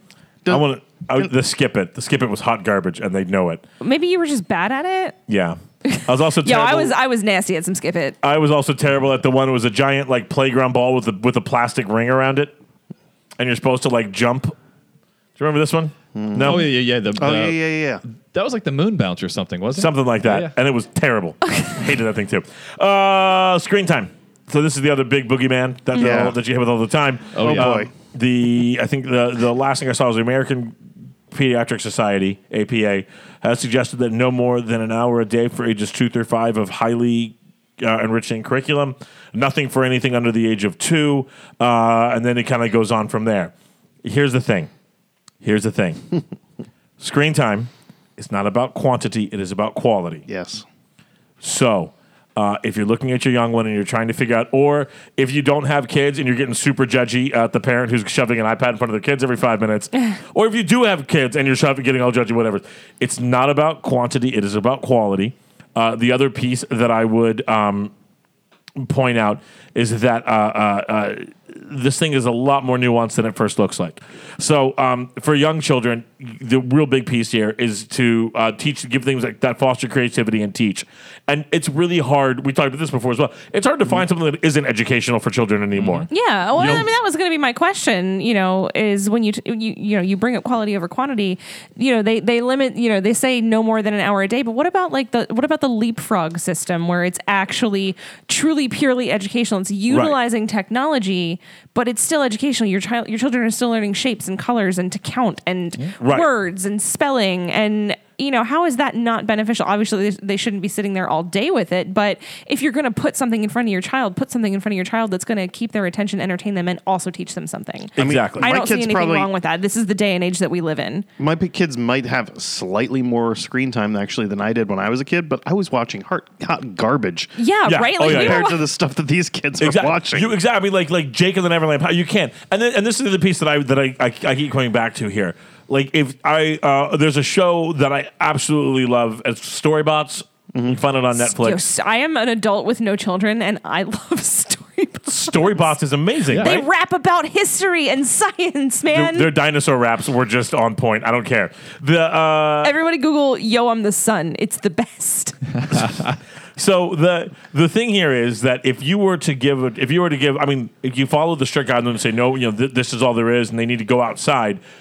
I don't know if you recall going outside, but a lot of my youth being forced to go outside involved me sitting on a storm drain in the really hot Florida sun, bored out of my goddamn mind and not being allowed to go back inside. Well, Not only that, but we were raised in a time where you could send your where you kids could, outside. yes, Right. And they'd be that's safe to that's not, that's a big piece. That's a big piece of it. Is that like literally like I ran around from dawn until because I was a nerd and I was into video games and I watched plenty of cartoons and whatever. But I also am a very outdoorsy person, and as a child, I was into exploring the outdoors, and I would be gone from dawn until dusk. You come home when the streetlights came on. You can't do that now. I'm not saying there weren't weirdos. Do it. They're not saying there weren't weirdos. You can't do it. In my day and age, but like nowadays, like No. Now, if you send your kid outside, you're the weirdo. Well, also weirdo. that, yeah, right. Because I do this. I mean, like you were just saying, I do this. Like I've sent my kids. What is it? There's a park 8 houses away. I've sent my kids down there and had the cops called and had them brought home to me. Are you kidding me? No, because the social norm, people are so afraid. Even though we live in literally the safest time in history, in the safest country in history, in these beautiful suburbia bliss lands, people think that it's horrifically dangerous for kids to be by themselves, and they see kids by themselves. They call the cops. Okay, well then I'm not. I'm not that. I have a little bit more worry factor about kids being by themselves, but like I'm not going to call the cops on your kids being at the damn park. That's ridiculous. So the point here is that Yep. if we look at it, if you have the choice between a kid sitting outside bored or a kid watching Storybots, An educational show, right? or an educational video game. Yeah. Right, exactly. I mean, there's tons of them, and so I think that really we need to keep. It's not that you should allow your child to spend the entire day sitting in front of a screen. That wasn't great when we were growing up. It's not great today, but there is some common sense that needs to be done. And again, the most important piece here is a major point is just to stay informed. Keep an eye on what the hell your kid's doing, and you're going to have a lot better time. There's a lot of information on this stuff, for adults, right? You can apply this to kids, like the 20-20-20 rule. A lot of adults work in front of computers. You're sitting down all day. What they say is every 20 minutes, look at something 20 feet away for 20 seconds. And it's supposed to vastly reduce the strain on your eyes and things like that. So apply that stuff to your kids as well. And the biggest thing, and I've seen it with my own kids and a lot of other kids, is not so much the quantity of time. It's when that time is. Like first thing in the morning is kind of a rough time. It's an easy habit to get into, but it can get them into sort of, you're starting them off on the sort of the lazy foot, I guess, and late at night as well. Like it's for adults, they say you should not have your phone in bed. You should not be watching movies. Oh, I'm so bad. An hour before you go to bed. And I sleep like crap all of the time because I stare into my illuminated box of overloaded information. And you can just do a basic Google search on screen time and going to bed. Like there's a massive amount of actual documented research about the blue light from these devices and how it affects your brain trying to sleep. And when your kids are watching a show right before bed, it affects them. Their body is getting tired, but their brain is getting hyperactive. And it causes issues with their sleep cycle. And I do. I mean, I will say though, I actually read my tablet before bed. I read actual books, like downloaded books, and I have no problem. I go face first into the damn thing. Yeah, because it's not the same light, right? Right. Well, I don't know, but it's not. It definitely doesn't keep me up. It depends on your brand. Yeah. It depends on the brand and the thing, but you're just looking at, it's a black and white image. It's not a dynamic field changing thing. Right. So they actually make the glasses that are like the blue light filter. Yep. Oh yeah, and you can do the blue lights. Most phones, like the iPhones have it now. Most Androids, they have the dark mode, which applies the blue light filter right to your phone. Yeah, mine. I mean, mine goes. I did that on an accident and thought my phone was broken. Mine automatically goes into like night mode, right? Yeah, it's called night shift. Night shift, and it darkens it and it filters, but makes still, it yellow. But still, I mean, sure, like it puts that filter on, but I'm still watching a bunch of garbage on the internet. Like I get lost in the YouTube trap all the time, and then I'm like, oh no, I've made it to the dark web again. Well, what is all this content created to do? It's created to elicit a response from you, to jazz up some mental capacity that you have. And to make you click on the next video. Exactly. Right. So when you're watching, even movies, like there's every TV show, every Jessica Jones show, every Luke Cage, these all end on a cliffhanger every single episode, hoping you watch the next one. And now the way Netflix sets it up, they're like, we're going to go to the next episode in 3, 2, 1. It's not even 5 seconds anymore. It's 3 seconds unless you stop it. So I want to keep going here, but I do want to point out, I want to give a special shout out to the games in particular along the lines of Minecraft. And there's 1,000 versions of Minecraft out there now. But those kinds of games in particular foster the purest form of creativity. Yeah. Like literally, here's this blank canvas. Create and whatever all of you these want. Materials. Problem solving. You get problem. There's so much going on, and if you get away from the only dangers in Minecraft come when you start getting into the online stuff. Also, creepers. Those fucking bastards. Oh my god, they're terrible. But that's the stuff that I think you got to watch out. But Minecraft and any game like them, where the kids are getting to build and explore, there's a whole lot of really good stuff that's going on there. So anyway, next piece. So we're going to shift from the younger kids over to the older kids and get Liz back involved in a bit of this because I don't want her to feel totally left out on this. Let's talk social media. Yay. Now we're getting something that's genuinely dangerous. Yes. Oh, absolutely. So I would have posed the question to you with children because social media was, I had a MySpace when I was probably in high school. high school. You just cut Is my MySpace still a thing when you were in high school? headphones up. What do you mean still a thing? I thought MySpace was gone by the time you were in We're high school. having like horrible technical issues. Sorry to break the fourth wall. There we go. Stop touching it. No, touch it again. Keep going. Okay. So anyway, yes, no, I was probably in high school. Okay. I don't think I was in middle school. I don't think I had any type of social. I'm sorry. In middle school, I had a dead journal, which was the emo version of a live journal. Oh, because I geez. was dark and broody and a sad girl. Okay. So I had that. So that was kind of a form of social media because that was completely anonymous. It absolutely was. Yeah, go ahead. That was very much like, we brought up I think we kind of talked about this. We covered this when we were talking about Sarah. Saraha. But so that's the dangers of I was unmercifully bullied by anonymous people on this online journal, if you will. Right.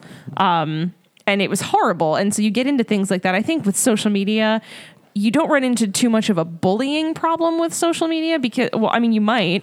Because everybody's got. But it's not They bully adults all the time. This is very true. Everyone is brave behind a computer screen, but it's not the anonymous portion of it. Like there's, you know who it is.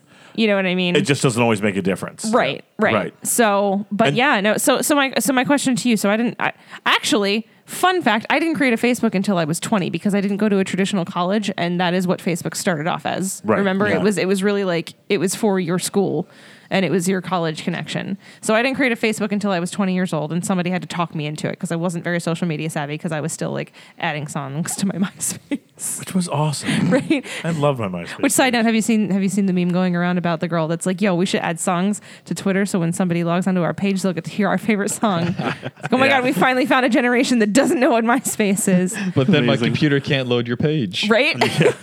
So, yeah, but what is the age that you will allow your children to have social media? So here's what I'm going to tell you. There's a lot of pieces that go into this. I think it's going to depend heavily on the age of the kid. Yeah. Mm-hmm. I think you have to understand that the second that you put a smartphone in the hand of your child, they now have social media. Right. You cannot realistically divorce those two things.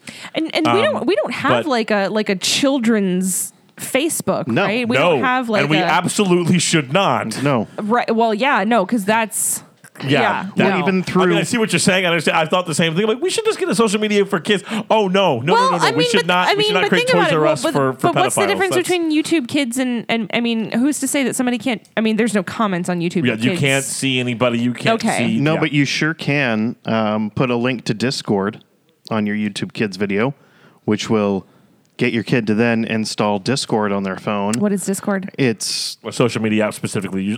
A chat app. Chat app Okay. usually devoted to video games. which also exposes them to all kinds of horrible things. That's Yeah. true. But as far as an age is concerned, I'm going to tell you that when they're ready for a smartphone, then you decide And that when are they ready for a smartphone? I don't know. In your opinion, I'll tell you this. You have kids. definitely.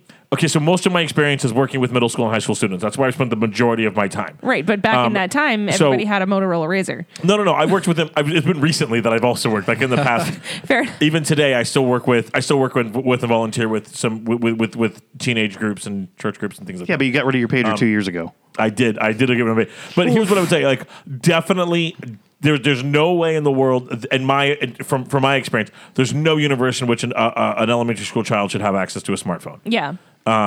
No, not It is- no. You could, like that's. depending upon the child, I think you can start to make some arguments in middle school. Well, here's my thing about. I think by high school you have to be I mean, you don't have to allow it, but by high school I think you're starting to get to the point. Dan and where- I are sort of just No, giggling at each other because wait till your kid gets into first grade and they come home and say, "Daddy, Mommy, I'm the only kid without a smartphone in class." do your kids have smartphones? My kid currently does not have a smartphone because he installed Discord. Well, I don't and there were understand some though. issues. Like, what happened to yeah.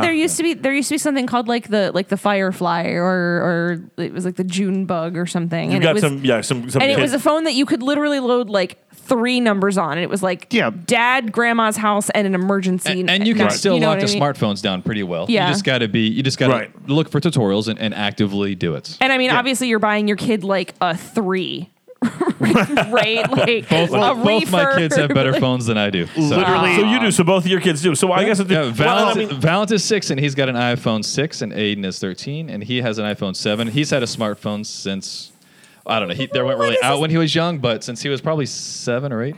Last Christmas. What kind of restrictions do you put on an iPhone for a 6-year-old though? He plays games, just Clash But Royale. is it a fully functional? It's a fully functional fully phone. It doesn't work as a phone. Oh, But it does everything else. It just doesn't call because it doesn't have. I mean, I actual guess now that I'm service. thinking about it too, both of my kids have iPads, so I need to go back and rethink that. there's Yeah. really no Same difference. thing, yeah. Right, no, you're right. You're well, right. that's Like- interesting. So you're not using it for a phone, and then you can then restrict the Which is funny because that's the for the internet or something. Like- you can set screen time, app time for individual apps, total apps, okay, right. and you can also the phone, even though it doesn't have service, can still do emergency calls. Well, that's good. Yeah. And So then- when I switched my carrier, there was a buy one get one free, and I already had a phone that I was carrying over to it. So I gave my wife a phone and I gave my son a phone, and he had a number, and he's still got it, but he's just on restriction from it right now. Yeah. But that way he's not grabbing my phone to use YouTube every 5 minutes, but we restrict the apps that he's allowed to use. He has to ask for permission before he installs any apps. We go through the whole thing with him. I go through the phone, once every 2-3 days to monitor him. And he's So fine. are either one of them on social media? No. No, they don't Okay. want to be. Aiden is 13 years old, and he sees his friends on like the his Blizzard app, and then he Right. has like him and a large group of his school friends have a like sort of running group. Was it the iMessage? Yeah, it was like a right. running group iMessage where they just post memes and gifs and text. So I would argue that Facebook is dying. Horrifically Social media in the way that we kind of that it's so rapidly expanded is now. I don't think you're going to have to worry about that type of social media The with your children. genius of it, though, is that every website or app that you get, you can sign in through Facebook if you don't want to take the time to do it. Right, which and I is- don't think that's ever going to go I don't think away. that's ever going to go away, but I think that the way that They'll add a new Facebook, one. I think the way Yeah. that Facebook was utilized in the past is dying. I don't see, yeah. I don't really see it. It's because and we could get into a deeper, more philosophical conversation about narcissism, but people are not utilizing social media to hold conversations anymore. People are utilizing social media to just be like me, Right. me, look at me, and we live for the likes, and everybody wants the recognition. And It's the celebrity lifestyle. yes, So to bring this back on what you guys are saying, I do agree. I mean, the high school students that I work with don't have Facebook pages, which took me a little while. well, to because kind of everybody has wrap my Instagram, Right, and everybody so has they've Snapchat. What Right. you really want to look out for is Snapchat. Don't let your freaking kids get Snapchat. So this is what I'm going to tell you. So this is where I come down to as dealing with any type of social media. I'm going to tell you, and I am mostly looking at high school students and middle school students and high school students for this. There's a time for privacy. Social media is not it. Yeah. And so I think I've worked with hundreds and hundreds of parents, and I've seen a bunch of different approaches to social media. The kind of combining the best that I've seen from the suggestions from all of those parents is that they have basically set up the deal with the teenager when they want to start social media, and they explain you can have a social media account if you feel once you as a parent feel that they're ready, but you don't get privacy. I get all of your logins. Yep. I get all of your passwords. Yeah. And I'm not saying that I will go through it. I'm not saying that I don't really want to see all the details of your life, but I reserve the right to and go through and check. And you don't even have to go through and look at all their stuff. Make sure the logins work. And that, I think, will take care of a bit of it until, of course, you get to the world of duplicate accounts. Well, and a big part of this, too, is knowing your kid. Absolutely. Overall. Like, my kid he's just the sweetest kid ever, and he's a horrible liar. And so if I walk into the room, let's say he's in his room on his phone, and I walk in and he goes, "Hi, Dad," and the first thing he does is throw his phone under the bed or under a pillow, I know something's up. Right. If I walk in and the kid's playing on the phone and he just looks up and he goes, "Hey, what's up?" then I know that nothing's going on. Yeah. Right. And kids will try to be sneaky, but they're not good at it. Yeah. Well, it depends on your kid, though. Yeah, my it does. 4-year-old is already one sneaky, manipulative, flirtatious asshole. But you'll still catch him every time. But right he's now. your son. Yeah, exactly. Right. I know, Like, it's did my you- fault. Did I'm not you saying- expect any different? No. I'm confused. And actually, you got lucky you didn't have kids. Girls, remember? I mean, I think the biggest piece, though, I think the most important piece has nothing to do with social media itself, and that has to do with communication. Yeah.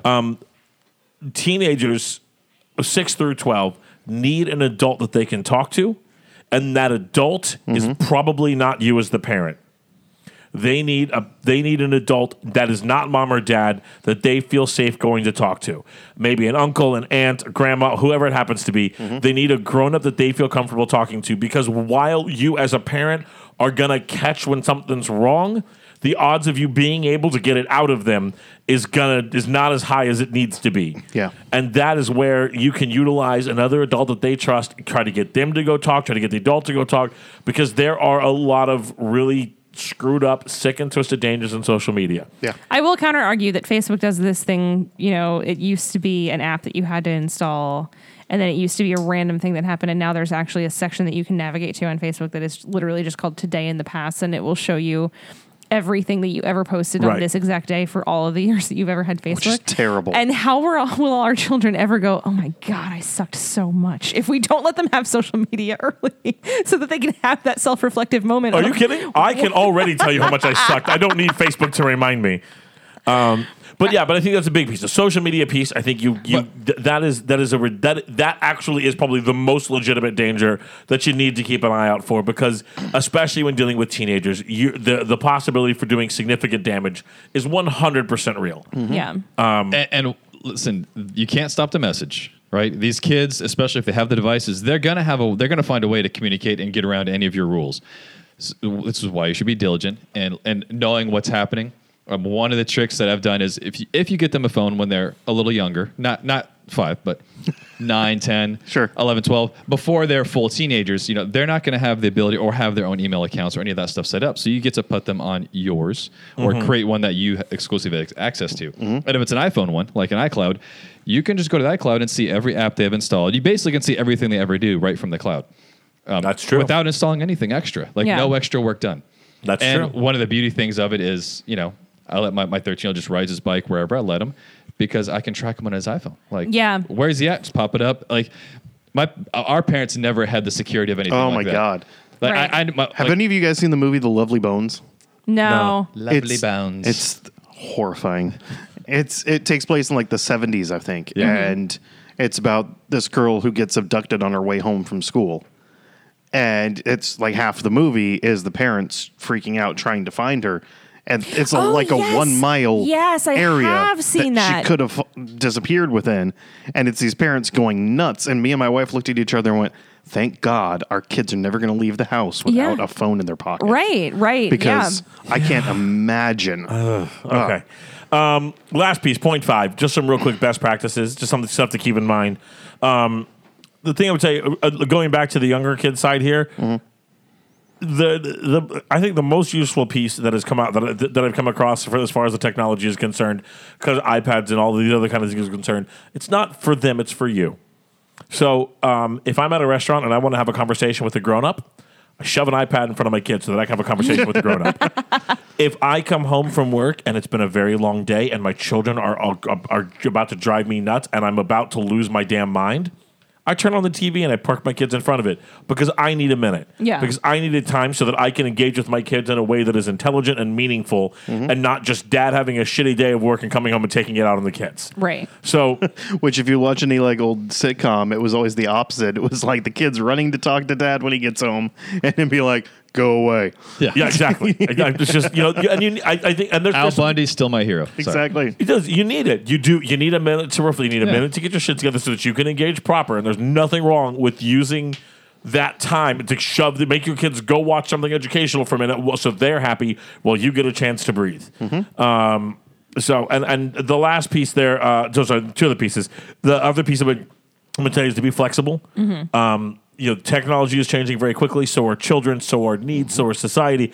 And you want to make sure that you've got a policy that makes sense. Yeah, and I think in the opposite direction, you have to be careful when it comes to the privacy settings and the accessibility. And I mean, that comes down to your relationship with your child is build the trust with them and don't be all up in their stuff because you know you don't have to. You know what I mean? Right. Like, Because that's a lot of work it can go on you as well. yeah. Well, and it can go Well- and it can go too far in the opposite Yeah. direction. You want your kid to feel like you trust them. Right. Well, I mean, or even my wife, who was the opposite of me, I think, really, she was a good child from the word go, still laughs about how she used to, she would leave the house and dress completely properly, but she'd have, a skimpier shirt Oh, or yeah. something like that, shoved underneath her clothes or shoved in a bag or whatever. Oh yeah. You know, and changed the second she left the house. And I'm like, and my wife was a good kid. You know, I was actually just remembering when we took my son's phone away, it was because he asked us to. Wow. wait, why? He was playing in Roblox, which is kind of It's a Minecraft-ish. It's not Minecraft-ish. it's a build your own game, polygon type thing. But you can build your own game, invite people to play it and all that. So he was playing the game with these people, and he, by mistake, accidentally shot at the wrong character Oh. Yeah. and killed the guy who made the map. Oh. And that guy went through, that guy, I'm saying he's probably also 9 years old, sent him a message through Discord saying never play in my area again. Oh. And so my kid comes running to me crying saying I'm the worst person in the world. Stop it. And we were like, okay, well, yeah, but this isn't happening anymore. Yeah. So Yeah. we're taking a breather. I'm legitimately tearing up. Like that Yeah. story is so sad. Yeah. What a jerk. Yeah. I probably just called another 9-year-old a jerk, but whatever. Don't be a jerk. Children 9-year-old. are terrible. Could be a 16-year-old. Could be a 42-year-old. We have no idea. Oh, It's that a breaks my college-age heart. kid, most likely. Probably. Yeah. And so the last piece there that I want to tell you here, and I know this is going to sound a little strange, but take your studies with a grain of salt.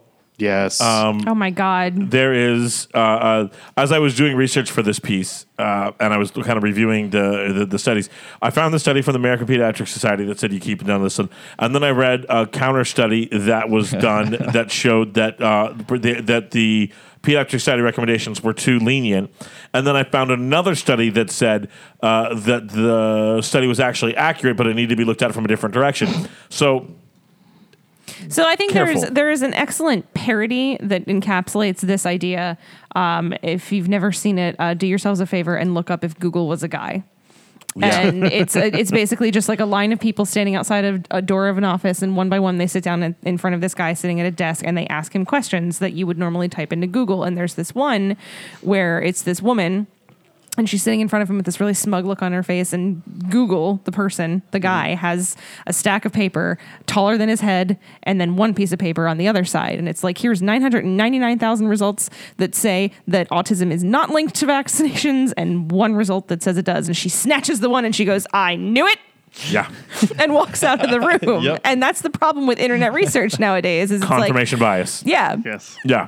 So yes, absolutely. So take these things with a grain of salt. So there you go. If you have other thoughts, questions, concerns, if you think I'm way off, if you gave your 2-month-old a smartphone and And introduced him to Gamergate. right, I mean, if that's what you did, Well, I then, mean, you know, it's sad you're not going to puppies. let him outside, so what are they going to do? That's true. I mean, I will say I do. My kids do have a Facebook page. They do. Right, but they But don't, it's not their Facebook page. It's you posting adorable pictures of your children. just mostly to spare. think of most that. Yeah, it's to spare people who don't want to see bunches of pictures of my kids because I don't want to see pictures of your kid, so I just assume nobody wants to see pictures of my kid. Although he's got 190 friends. Which is more than you have, right? No, I have too many though. I should really do the purge. You've never done a purge? I have not. Oh, I do a purge all the time. It's really great. No, I don't care that much. It's another problem with Same social here. media is you're like, oh, I don't like that opinion. I don't need to see it anymore. I actually do. I actually have probably about a couple dozen people that I've maintained because I force myself to see views that differ from my own, Yeah. and it makes me angry. So I don't. But it also keeps me from looking at Facebook too long. But there is So- when they repost a meme that you know is completely just the worst. There's that whole block anything from this source. Yeah, Yeah. Facebook has gotten really, really Which is great. great about, hey, you don't want to see this anymore, but you don't want to piss people off by unfriending them. Guess what? You can unfollow, and then they'll think that you're still friends, and you won't see any of the crap that they post. Yeah. You can completely forget that person a white nationalist. Yeah, every once in a while, somebody will like something that I'm like, how are you still? Oh, Oh boy. you've been unfollowed since 2007. So there's that. But again, folks, share your thoughts, debate them, to talk about them, see what's going Moving on. Okay, so for our B-roll, there's been a ton of Star Wars crap that dropped, and I think we need to take just a second to kind of recap for you guys because Just a second. the I thought you wanted me to pause. No, I was just No, saying. like, you get obviously, one there's second. obviously there's no way that we're going to turn B-roll into another hour-long conversation. It's only Star Wars. Right. I mean, there's not that much to say, right? So there's been a handful of things we're going to do. So spoilers for the end of Star Wars Rebels. Just a very, I guess, a minor spoiler at the very, very end. You've been warned, I guess. Hera has a kid. So Gasp. this does not seem like a big deal, but if you are a Star Wars fan at all, it actually is a humongous deal. His name is Jason Syndulla. Jason Syndulla. And It's like nice Jewish boy. so, and this is important for a bunch of reasons. One, this is the first and only, from as far as I can find, within the current canon. So with both of those little things there, interspecies child in the Star Wars canon. So he's got a Twi'lek mother and a human father. But wasn't Anakin's parentage a woman and a bunch of midichlorians?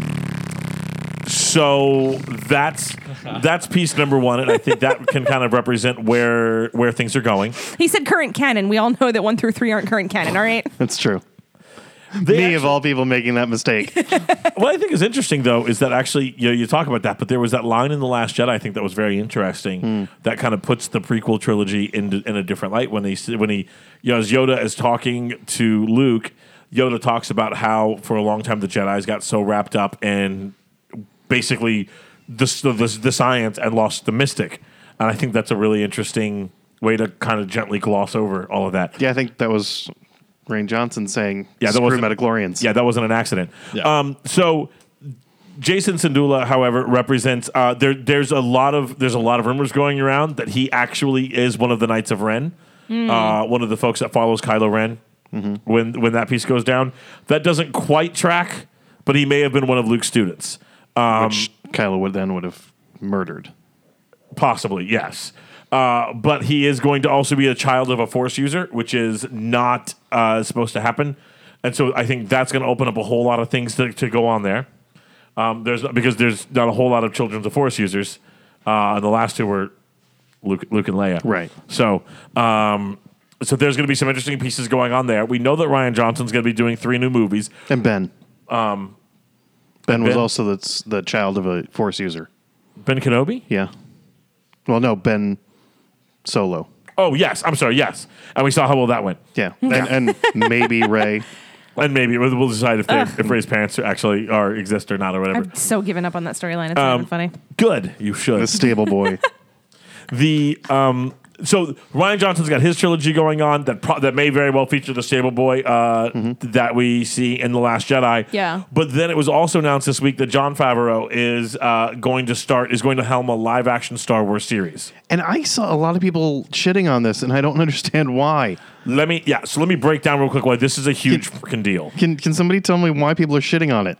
I don't know. Because everyone's hateful, and we can't have anything that we enjoy. Jon Favreau is the father of the MCU. I know. Exactly. We know.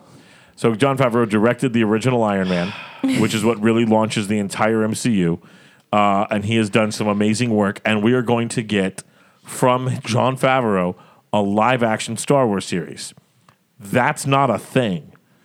And the last time he got a series being Iron Man, they were like, all right, so we're going to try to do this thing, but we only have like a C team kind of guy. Do your best with it. And he made freaking Iron Man. Yeah. Right, and a lot of people won't remember this from when it originally happened. But Iron Man was a no-name, crappy throwaway comic book character. Not throwaway, but he definitely was. He was not a headliner. Team. Yeah, you didn't. He was a part of a superhero team, and that's what he basically did. Yeah.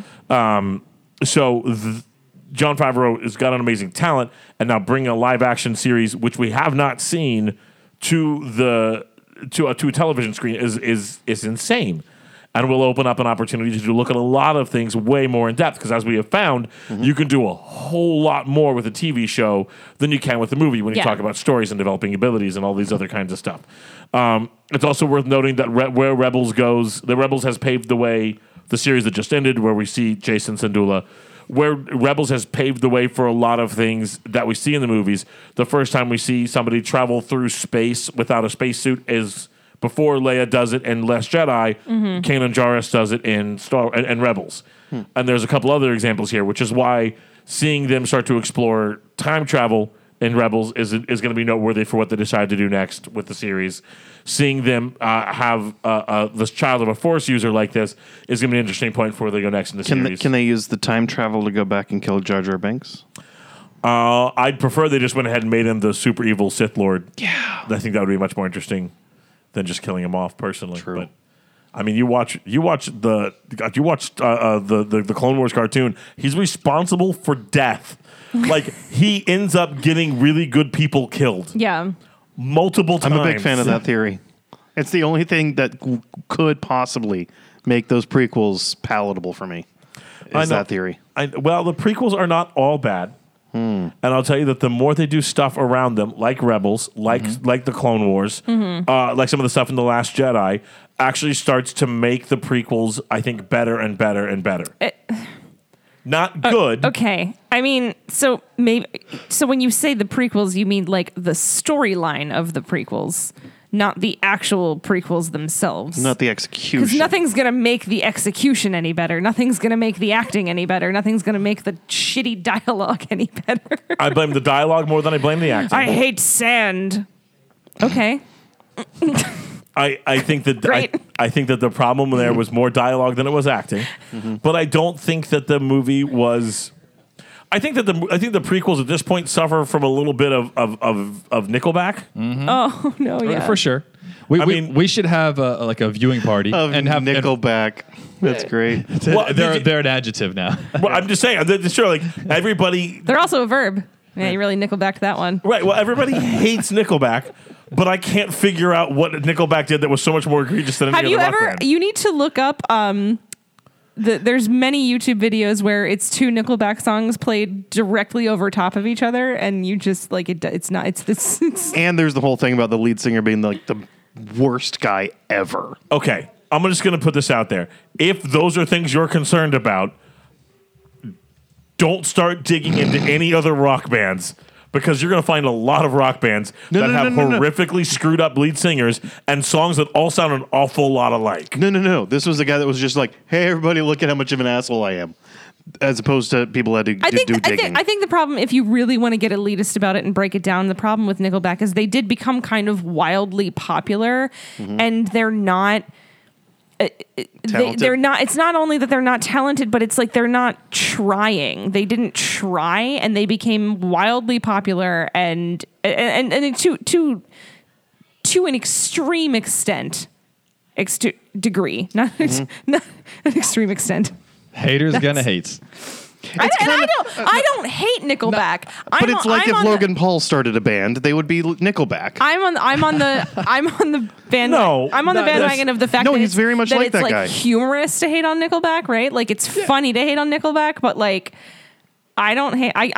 Oh my god, I think I'm kind of like with Al on this one. Like They're their own meme. Right. Well, that's the thing too. Is like once I started really thinking about Nickelback, like I was like, what I didn't really understand. There's a stand-up comedian who does this whole bit that was floating around on social media, and he talked about what Nickelback and Guy Fieri, Guy Fieri. Whatever. What did he ever do to anybody? Like, people hate both of these groups so much, and I think the prequels are, to bring it back, a bit of the same thing. I think part of the issue here with the prequels, shots fired.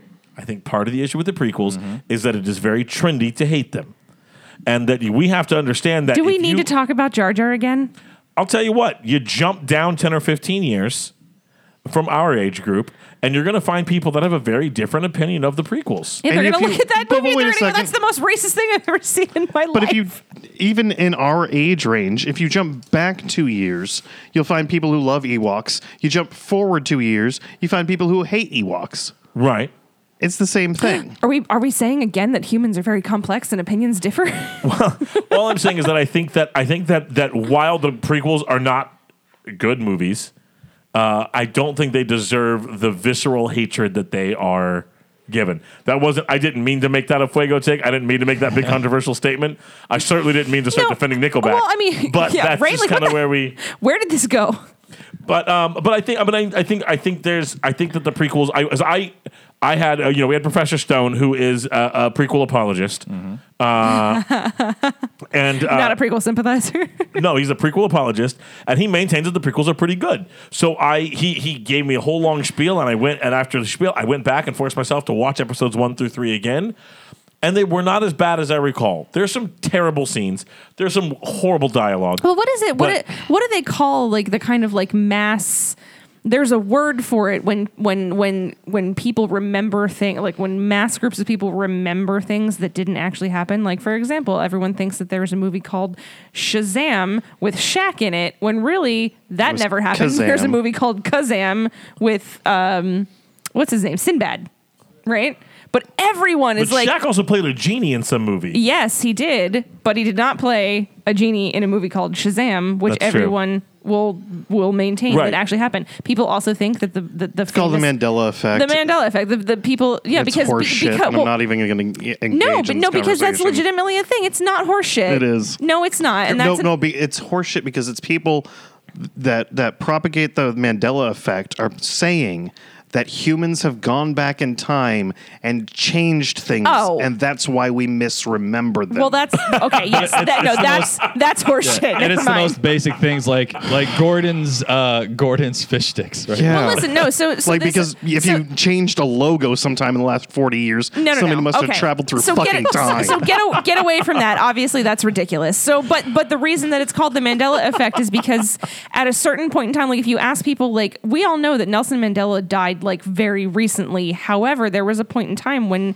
mass groups of people maintained the belief that he died like in the 80s, like In jail. And if you ask people about it, they'd be like, "Yeah, Nelson Mandela died," and it was like. Yeah, like that, you know what I mean? And I don't know, it's not time travel and it's not changing things about history, but what it is It's mass stupidity. It's mass Misremembering. misinformation. Yeah. Right. And you know what I mean? And it's a kind of a phenomenon, right? And so I think it's the same thing. It's the same thing that says a person is smart, but people are stupid. yes. You sit and talk with an individual, and you'll find that they have incredibly nuanced and thoughtful ideas. But if you put them in a group of people, it tends to devolve to the lowest common denominator. All right, Kay. Yeah. Kay was absolutely correct. Men in Black for life, son. What's up? So- that was a good I was one. proud of you for that. I was proud of both of you for that one. So bringing this all the way back, I think that some of the things that Star Wars has done since the prequels has been a bit of a collective effort to say, okay, we can't get rid of the shitstorm. How do we clean this up a bit? And so they've done things like what Rian Johnson does, like what the Clone Wars cartoon series did, like what Rebels did, Rogue that kind of helps that Rogue One that I think kind of helps to make Still it don't make care about a Rogue One. little bit more sense. And I think that if you get I think there's something there, and I think as we look at the future of it, we look at the future of Star Wars. I think you're gonna start to see we've got a new trilogy coming from Rian Johnson, an entire trilogy from Rian Johnson.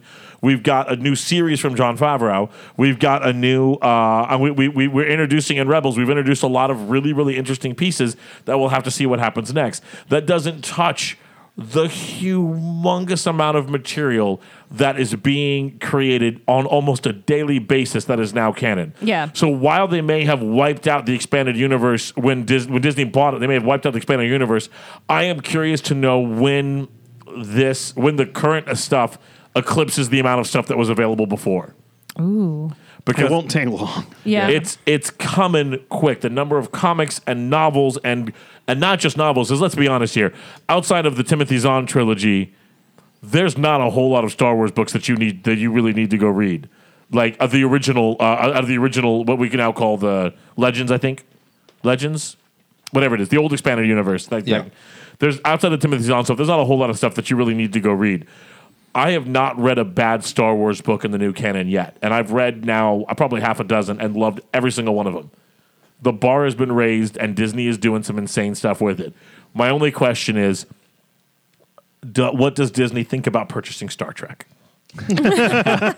Gate. Can we please start with Gate? You can have Stargate first. Star Trek's not doing Discovery. I still haven't seen the season finale for season 1 of Discovery, but it wasn't.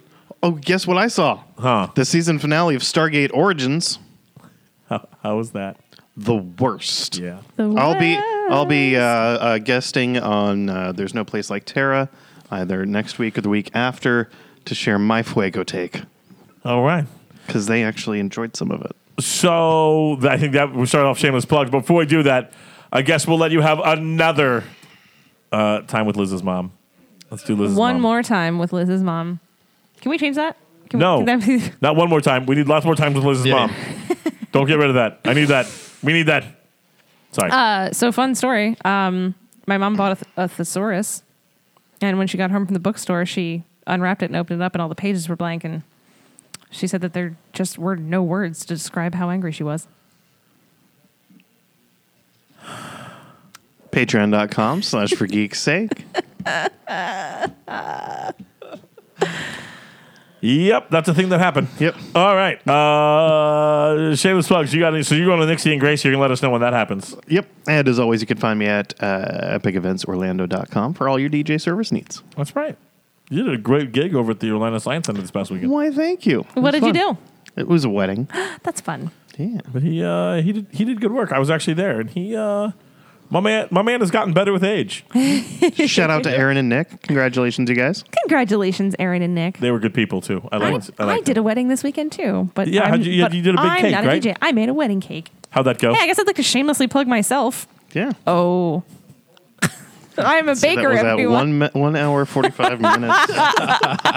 Eli, if you want to tag that for the video.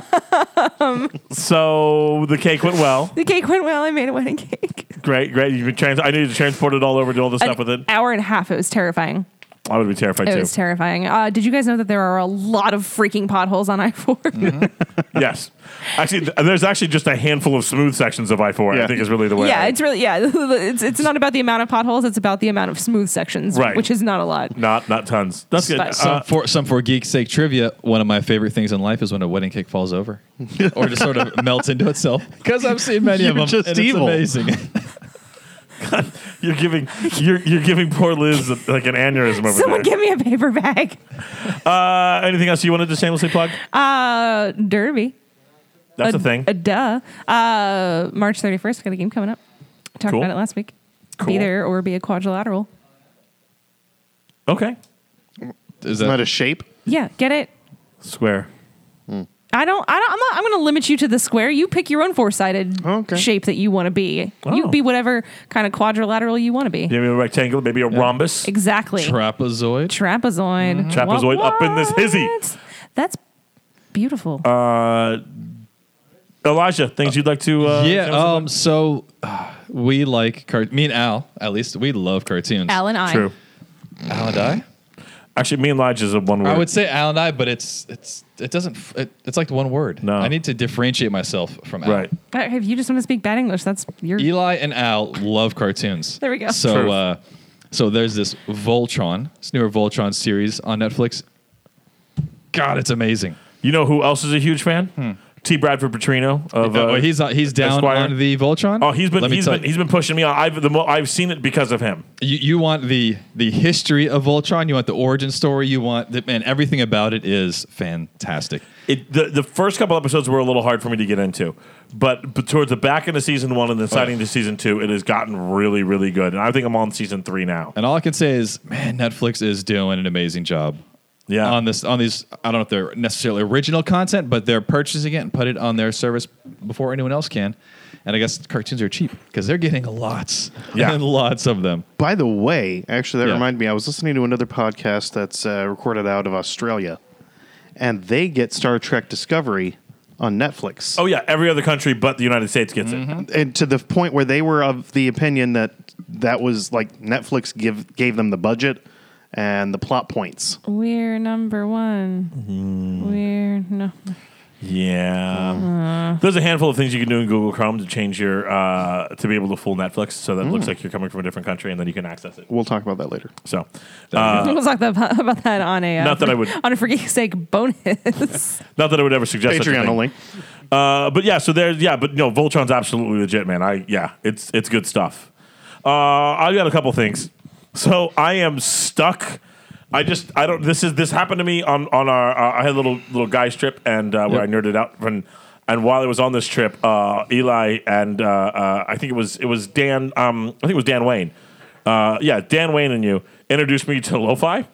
and I have become. my Are God. we talking about lo-fi again? Yeah. Wait, did we talk about lo-fi on the show or just No. like in? Okay. No. Okay. So I This actually- is a very I was deja going to vu plug it, but I couldn't conversation. remember if we talked about it in the show No, or not. But No, for no. our loyal listeners, we've been hearing about lo-fi like some Dresden Files lately. Lo-fi hip hop. Look, dude, it is, and there's a YouTube one with the anime chick who's studying like a picture. Like it's not any weird kind of a weird thing. Like she's fully dressed, everything's boring, Yeah. but she's sitting there reading a book with a cat. It's a live stream that goes on forever. Yeah, that's a good channel. It is. That's one of my favorites. It is. It's what I listen to at work to keep from losing my goddamn mind. So, also, did you notice that John Oliver listens to the show? No. What? Yeah, John Oliver is apparently a fan of the show. Is he a Patreon? Not yet, but I keep better back us a decent level. So he actually covered Bitcoin after we did. Oh. In a big way. He did. Can I tell you right now, though? So it's worth checking out. His explanation of the blockchain was god awful. The chicken nuggets. The chicken nugget part was fine. Okay. The chicken nugget part was fine. Yeah. But he missed so much of the blockchain. Well, he even said it, but to his defense, because this is John Oliver, and I love John Oliver, he said he's not going to attempt to explain blockchain. That's not what he was coming out to do this segment about. Right, but I think he missed some of the major points. Yeah. He also missed the single most important point about cryptocurrency that I think people really should be aware of. It's not crypto. They They need to work on that name. It's not accurate at all. So what you're saying is, For Geek's Sake is a good companion guide to your John Oliver segments. Yeah, let's go with always. So always, But obviously we break the stories here. He just reports them later. That- exactly. Well, he does do very in-depth research. So Right. It takes him a little time. longer. It takes him a little longer. Absolutely. I understand. Funny, we did a lot of in-depth research and still got it up way before him. I'm just saying. I'm not saying that we do better investigative journalism than last week tonight. I'm just not saying that we don't. Right. Right. So there you go. All right, that's gonna. Ooh. Ooh. That's not gonna do it. There's a thing. I've got another one. I am like diving head. Al, this is going to make you very happy. I'm diving head first into the world of board games. Oh yeah, what are you Yes. playing? So I played one the other night that maybe you can help me out because you're more of a board game person because I don't remember the name, but it had something to do with monsters in Tokyo. Oh yeah, Attack on Tokyo. King of Tokyo. Yes. King of Tokyo. Yes. King of Tokyo. Yes. Yeah. And it was so much fun. And now I want to play all of the tabletops all of the time. Fantastic. And it's the best. we can help with that. We have. I don't think we have all of them, but we've got a lot. Yeah. So So King of Tokyo is basically you pick a monster and you can get stars. And you also you start off with health points and 0 stars, and you can enter Tokyo. And you can either like attack or you can gain points to buy, power ups, or you can gain stars. So you can win 2 ways. You can get 20 stars and win, or you can kill everyone else and win. Which one do you think my tactic was? yeah, And which do you think I was not successful at? it's okay. But it was fun. I'm It's glad you okay. liked it. Al's never won it either. I, As I was playing, I was like thinking in my head, I was like, God, is this what Al feels like playing board all games? the time. Because I'm very bad at this. All right. So, folks, we want to thank you so much for listening. Let us know your thoughts on the show comments and all of those types of things. Want to give a big thank you to everybody here for showing up. A big thank you to our Patreon backers. Yeah, you guys actually showing up is a pretty big deal. Participation trophies, everyone. Right? So make sure you check us out on all of the places you can check us out. We want to thank you so much once again for listening. Until next time, this is Al Sterling saying, sliced bread. Wow. This is the best thing since, well, ever.